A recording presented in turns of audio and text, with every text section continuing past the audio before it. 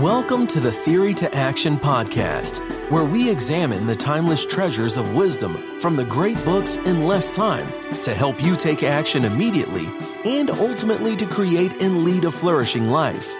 Now, here's your host, David Kaiser. Hello, I am David, and welcome back to another Mojo Minute. Let's begin with a quote. Quote, late in the 10th century, an iron industry began to develop in parts of northern China. By 1018, it had been estimated the smelters were producing more than 35,000 tons a year, an incredible achievement for the time. And 60 years later, they may have been producing more than 100,000 tons. This was not a government operation. Private individuals had seized the opportunity presented by a strong demand for iron and the supplies of easily mined ore and coal. With the smelters and foundries located along networks of canals and navigable rivers, the iron could be easily brought to distant markets.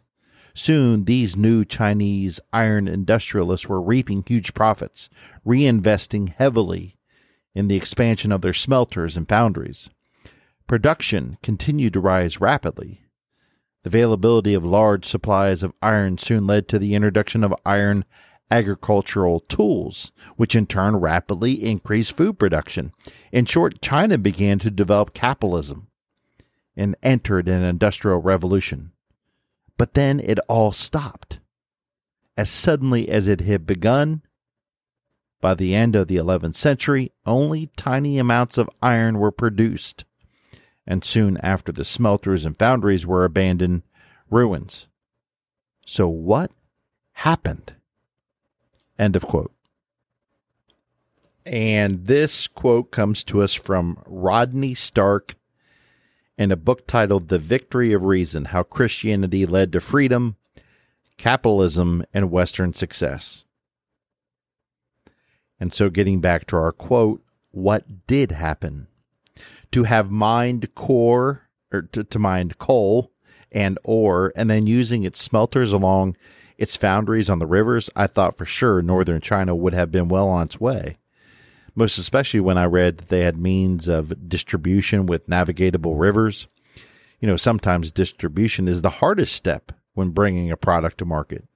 Here in northern China, the stars seemed to align from manufacturing to production to distribution. All the major steps were easily checked off, and the industrial age would have come to northern China in the 11th century. So my gosh, what did happen? Let's go back to the book. Quote, eventually mandarins at the imperial court had noticed that some commoners were getting rich by manufacturing and were hiring peasant laborers at high wages. They deemed such activities to be threats to Confucian values and social tranquility. Commoners must know their place. Only the elite should be wealthy. So they declared a state monopoly on iron and seized everything. And that was that. As Winwood Reade summed up, the reason for China's many centuries of economic and social stagnation is plain. Quote, property is insecure. And in this one phrase, the whole history of Asia is contained. End of quote. Wow. They declared iron a state monopoly and seized everything. What corruption.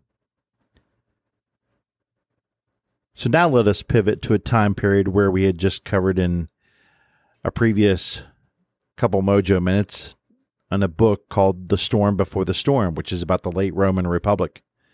We're going to fast forward to the end of that empire. Because Stark, the author of our book, The Victory of Reason, makes an interesting observation. Quote, consequently, the fall of Rome was not a tragic setback. Had the empire prevailed, there would be nothing to call Western civilization. If Rome still ruled, Europe would be mired in a brutal command economy. There would have been very little innovation of any kind, and the rest of the world would be much as Europeans found it in the 15th and 16th centuries. Empires are the enemies of progress. End of quote. And Stark finalizes this point by saying, quote, when wealth is subject to devastating taxes and the constant threat of usurpation, the challenge is to keep one's wealth, not to make it productive. End of quote. So very true indeed. Great observation. Now, I found all this fascinating and we'll continue our investigation on why countries succeed and others fail in further books. But real quick, let me share that we just released our top 12 book recommendations list, which is free. It's a free download. This list is to help you find those books to live a flourishing life. You can just click on the link in the show notes and we'll deliver it to you very quickly via email. In addition to the 12 books, you also get 2 bonus book recommendations. Again, we call this list, The Fundamentals in Flourishing, and it's our best top 12 plus 2 bonuses, our best recommendations on which books to begin with to live a flourishing life. It's free, so be sure to download your free list today.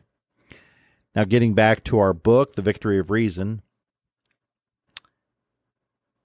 and let us note that where property is insecure and the government can arbitrarily take whatever you have or whatever you have manufactured, history has taught us that those areas or countries will not flourish.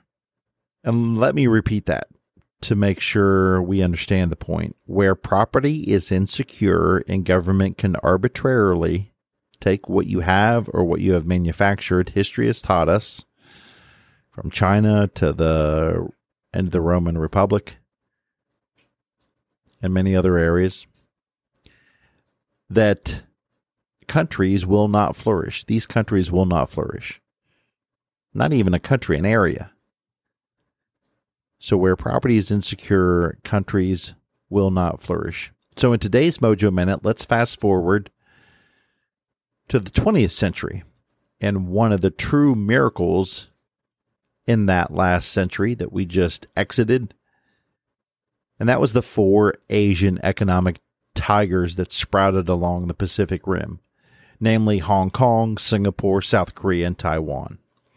These East Asian economies produced incredible growth rates, more than 7% a year, repeatedly year after year, for most of the 1960s through the 1990s.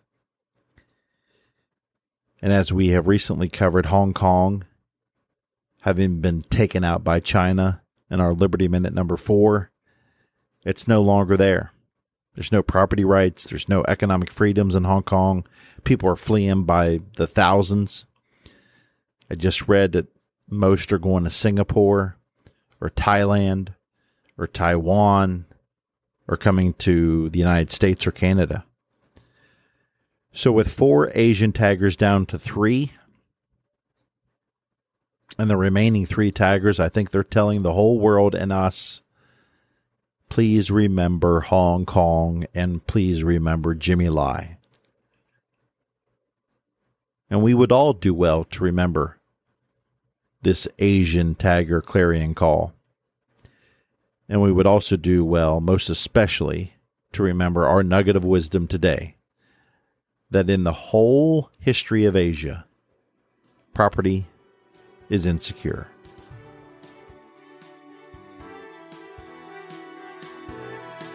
Thank you for joining us.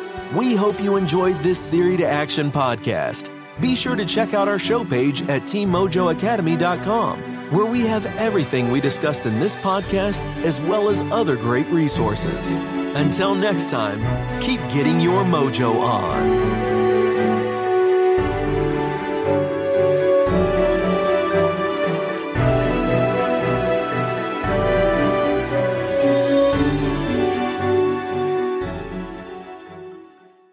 Are you a voracious reader who yearns for a deeper understanding of your favorite books? Or perhaps you're a busy professional seeking to enrich your knowledge but short on time. The Mojo Academy 2.0 is your perfect solution. Our revamped service now includes beautifully designed monthly written reviews and PDF format to accompany our popular audio reviews. These aren't just summaries. These are comprehensive and insightful explorations of each book, packed with the actual quotes from the book to enhance your understanding. With usually 69 pages per review, they are perfect reference tools to take your learning to the next level. Get your free Mojo Academy review in written format at teammojoacademy.com or click on today's show notes for that free link. Again, teammojoacademy.com or click on today's show notes and you will see the link for the free written review. Get yours today.